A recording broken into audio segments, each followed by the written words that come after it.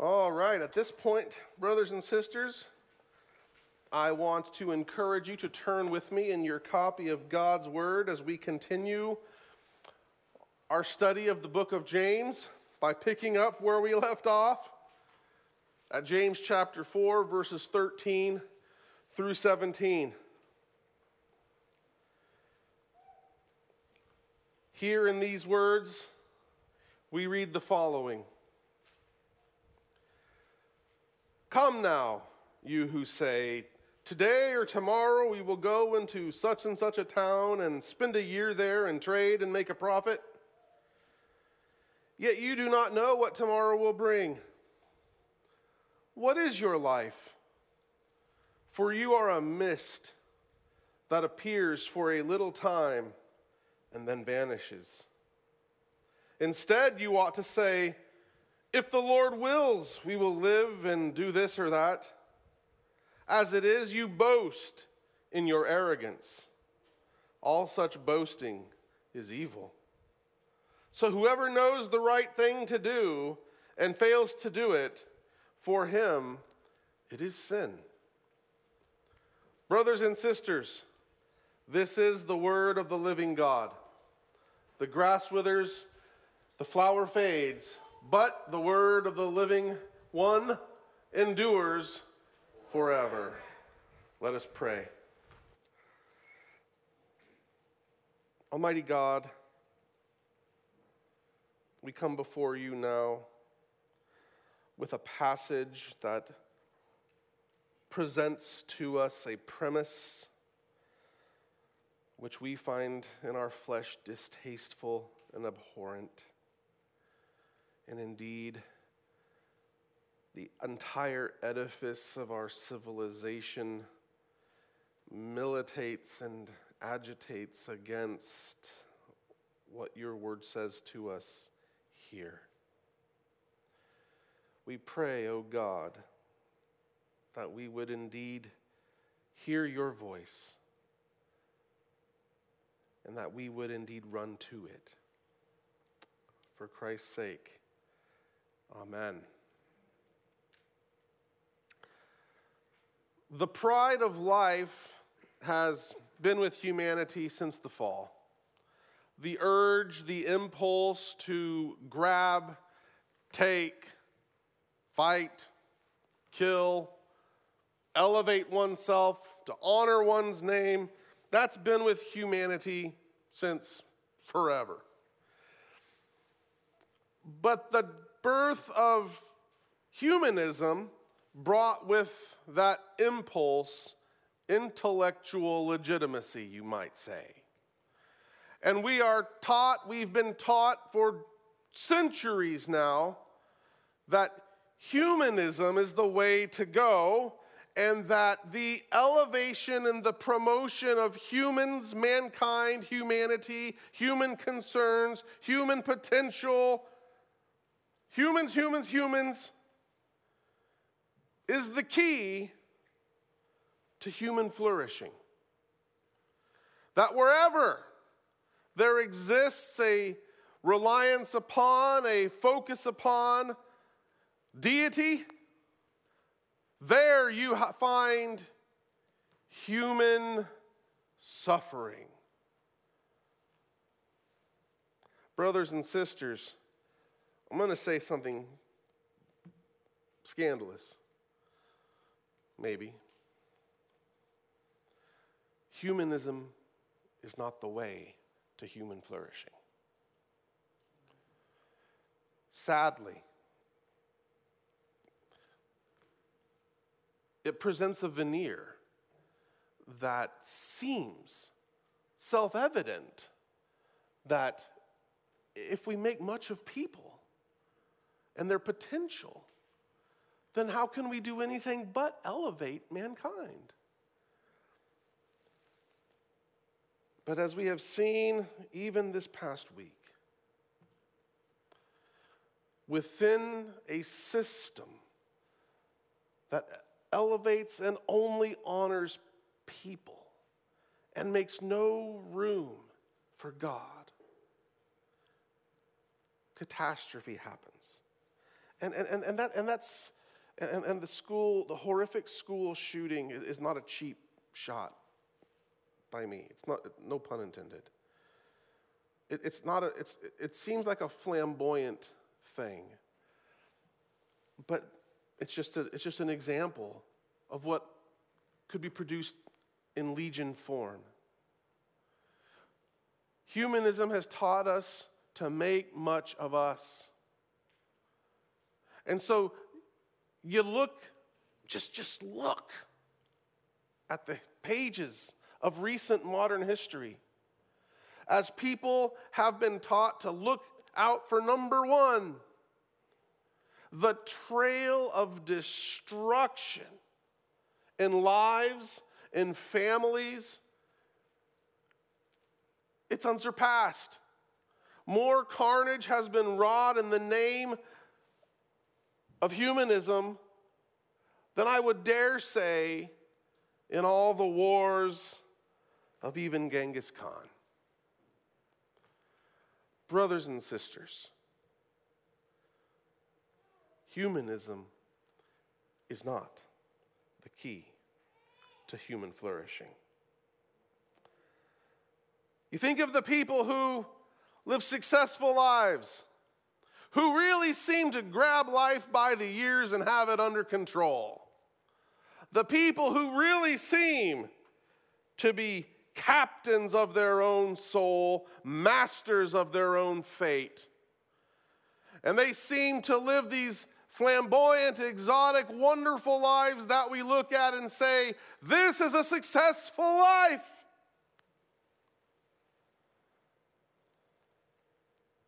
No. You fool, says our Lord. This very night, your soul is required of you. And who then will receive the treasures that you have prepared? Our Lord asks a question in Matthew 16:26. That is one of my quote-unquote life verses. What will it profit a man if he gains the whole world and yet forfeits his soul? What will a man give in exchange for his soul? We are faced in this passage with a premise that we find repugnant and repulsive. But yet, the theme of this verse is like one of those threads. It's evident in this letter, but it's evident and woven throughout the pages of Scripture. And it finds expression in places throughout. And a place that's especially hard for people to swallow is in Ecclesiastes chapter 7, verse 2. When the teacher tells us, it is better to go into the house of mourning than into the house of feasting. For this is the end of all man, and the living should take it to heart. In verse 14, which is the heart of this passage, James tells us, after asking us what is our life, he tells us, you are a mist, a vapor that is here for just a moment and then is gone.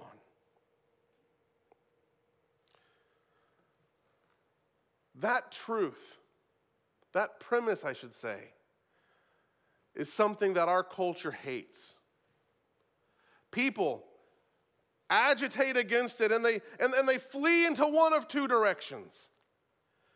Faced with the certainty of certain demise, people stare into that abyss and either, on the one hand, shake their fist or fall into despair.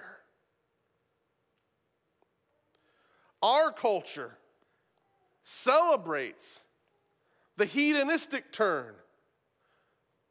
That we know that our end is coming and that it's inevitable, and so you do as is repeated in the Bible over and over, the statement, the sentiment of the fool, which is, eat, drink, and be merry. Why?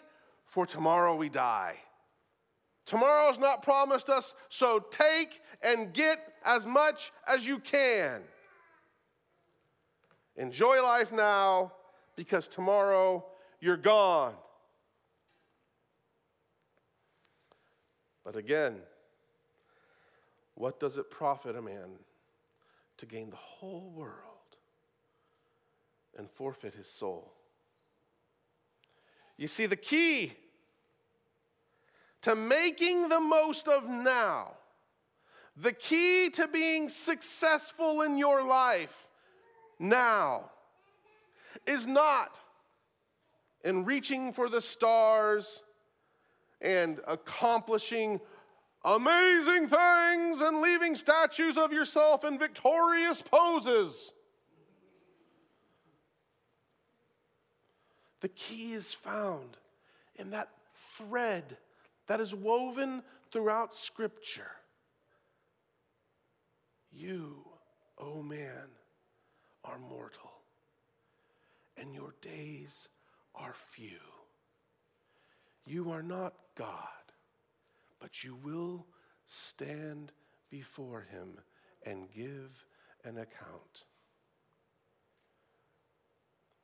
We learned last week about how sitting in God's place and assuming for ourselves his prerogatives to judge and to sit as judges over the law incurs judgment because it is so presumptuous.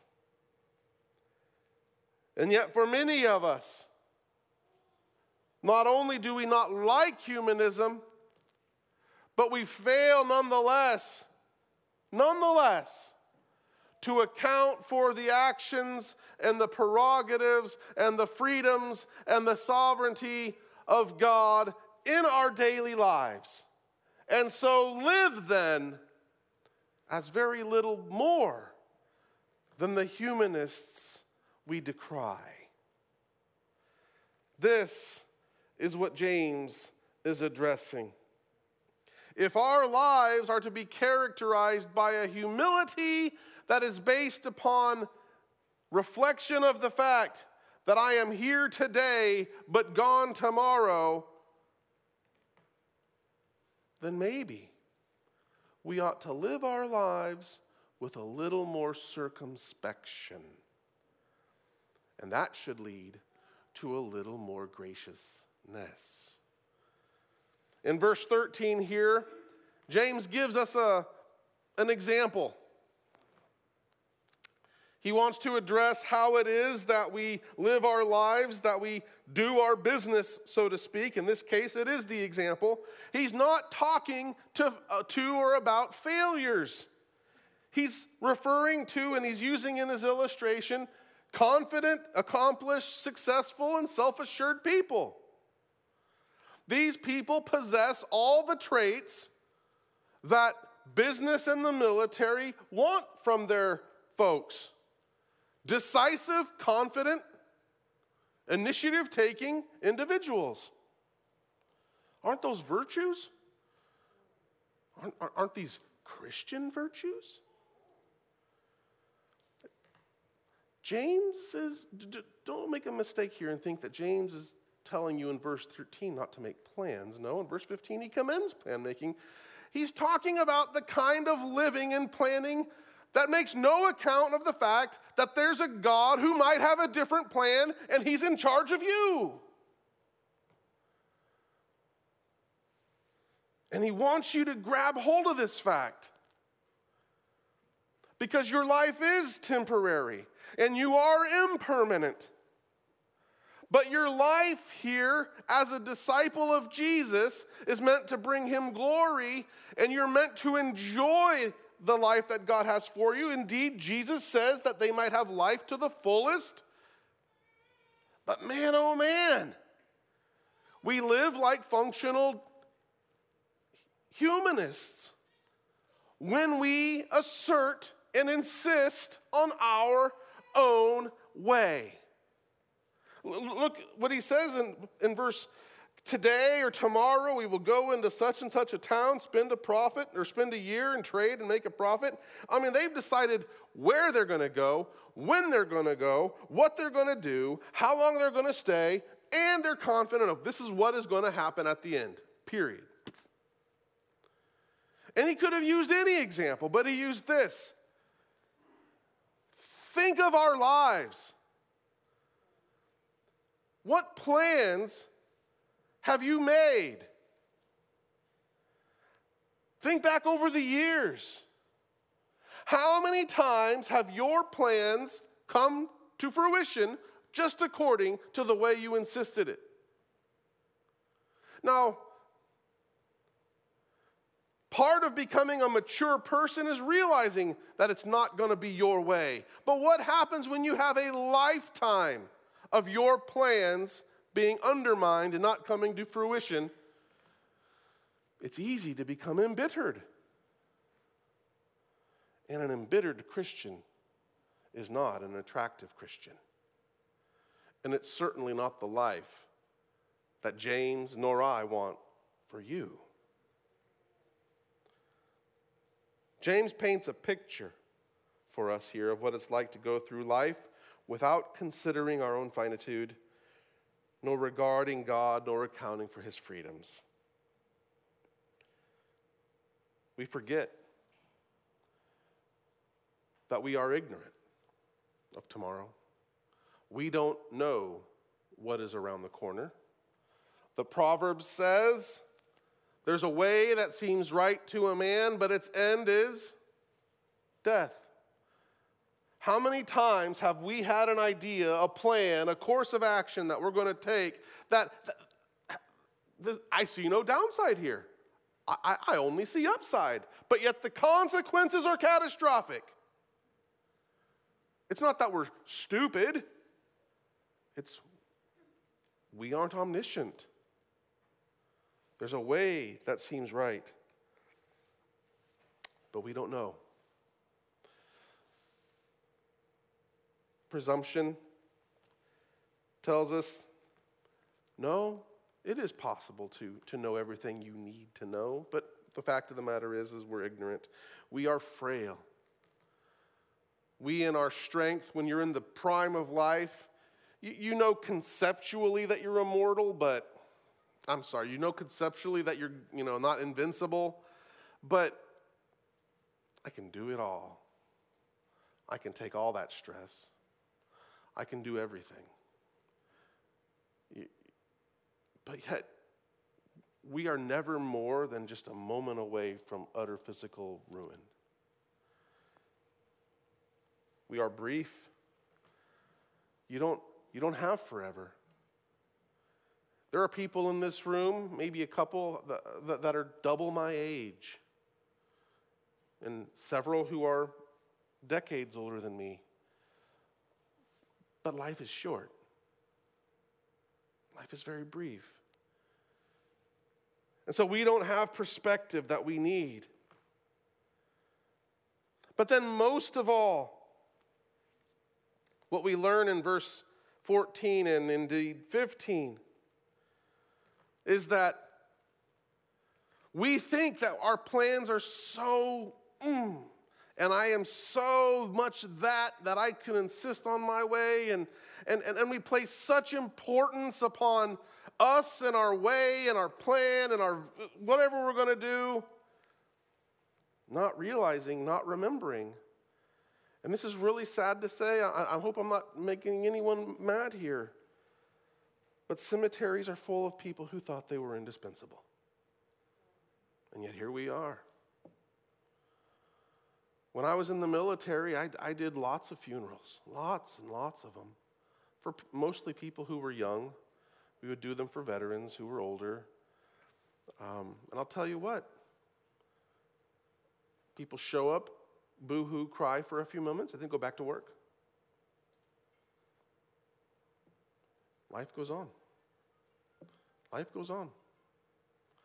Now, I do not want you to fall into despair. What he is driving at here is the impulse that I can factor my life without God. And so he attacks that impulse by saying, all right, if you're going to view your life without reference to God, well, then here is the brute, blunt, unattractive fact of your life without God. You are a mist, here today, gone tomorrow, and no one will remember your name. But this passage, brothers and sisters, is the key to infusing your life with meaning. Because you are called a brother, a sister of the very one who is controlling every moment of history.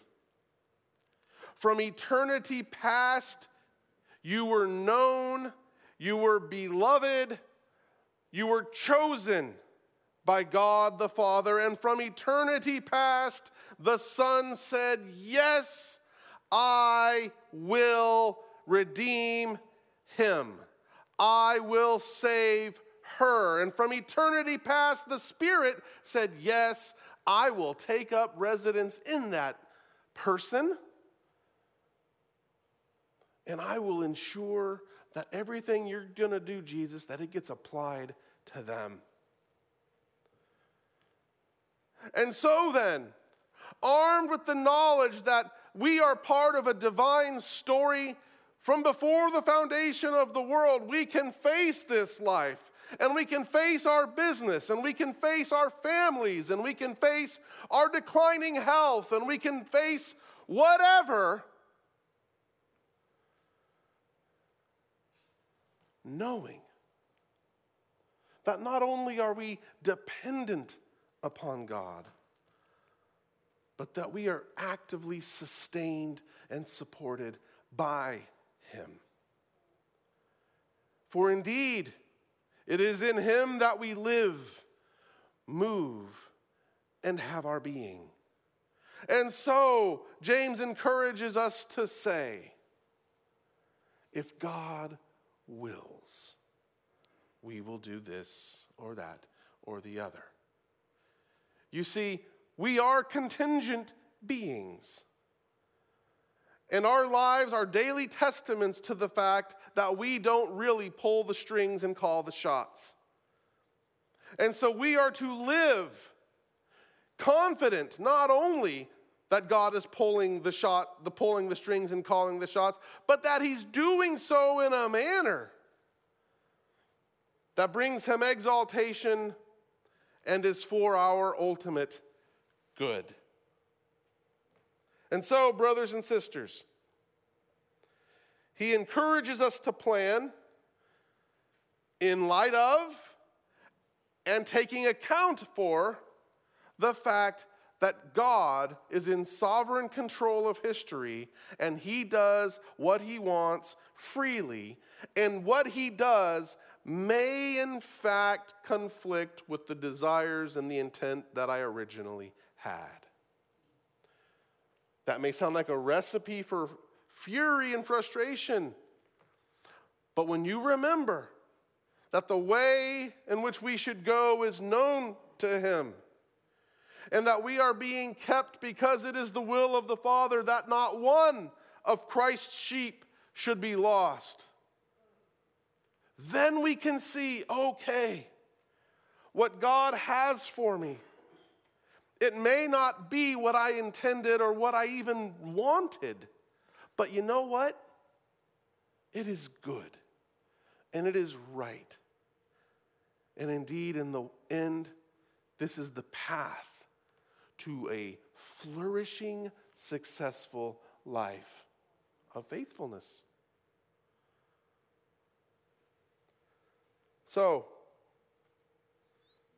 I want to give you a few tips about planning. because we plan all sorts of things. One, remember that it is God's purposes that prevail, not our plans. Hold even your most firm plan with a degree of tentativity.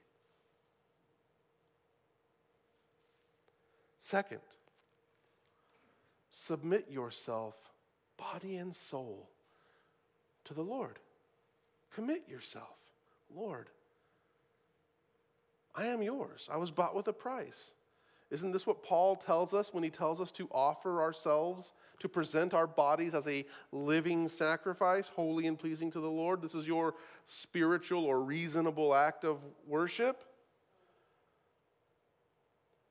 Make a conscious decision to dedicate your life to the purposes of God. That is not saying, oh, I got to go sell my house and become a missionary. No. Maybe some of you.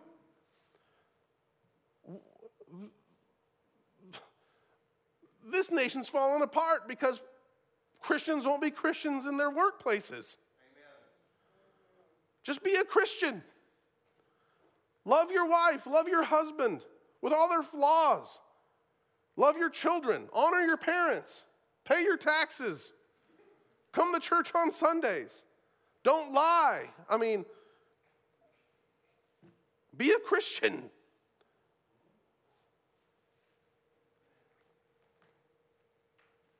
But then when we do plan, because we all plan, dedicate your plans to God. Do you ever make that a habit? Lord, this is what I would like to do, and this is what I think is the best idea to do, but I am yours, and you are sovereign. So if you want me to be doing something else, make me receptive to it. Dedicate your plans to God.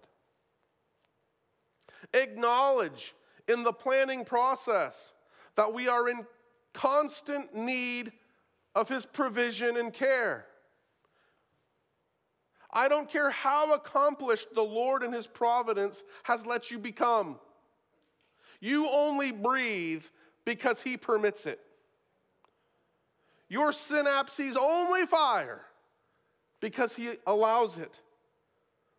And so it's a helpful exercise to remember what is really true in the first place. To say to the Lord, oh God, this task that I am doing, that I have done 1,000,000 times before, I can only succeed at it if you give me the mental recall.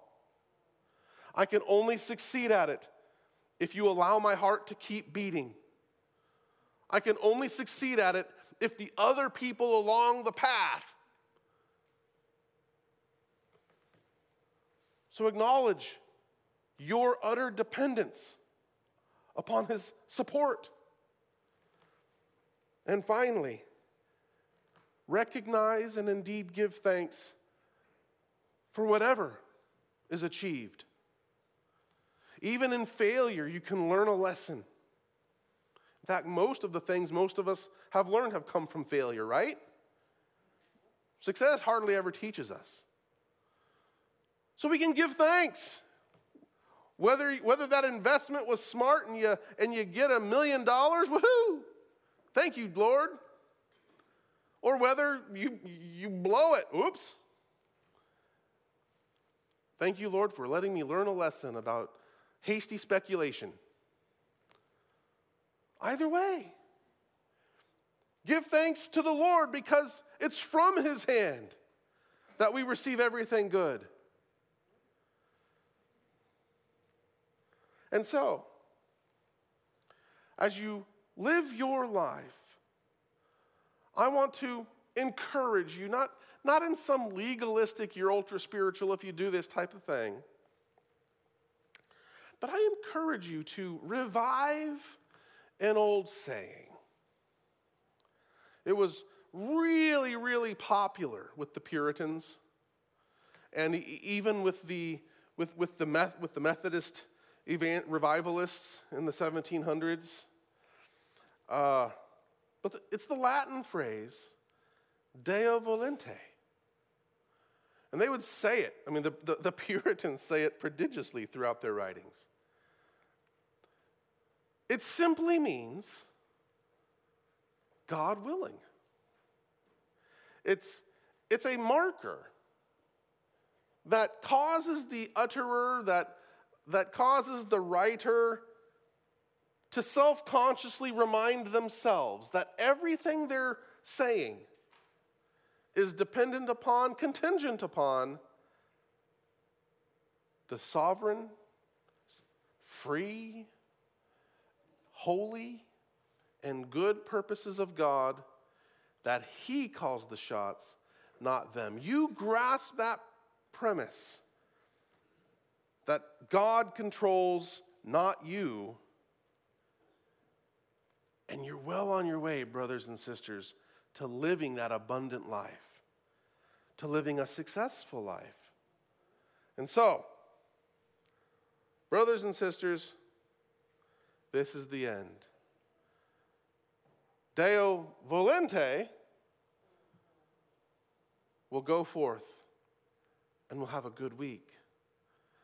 And we'll come back next Sunday and we will continue. But if not, we're in heaven anyway. How good is that going to be, right? So, think that way throughout your life. What's the worst that can happen? You go to heaven? Really?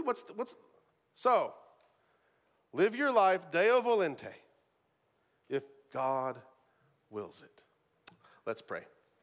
Almighty God, we thank you so much for this passage, for this train of thought throughout Scripture, that we are finite creatures, that you are the infinite creator, that we are moldable clay and you are the molding potter.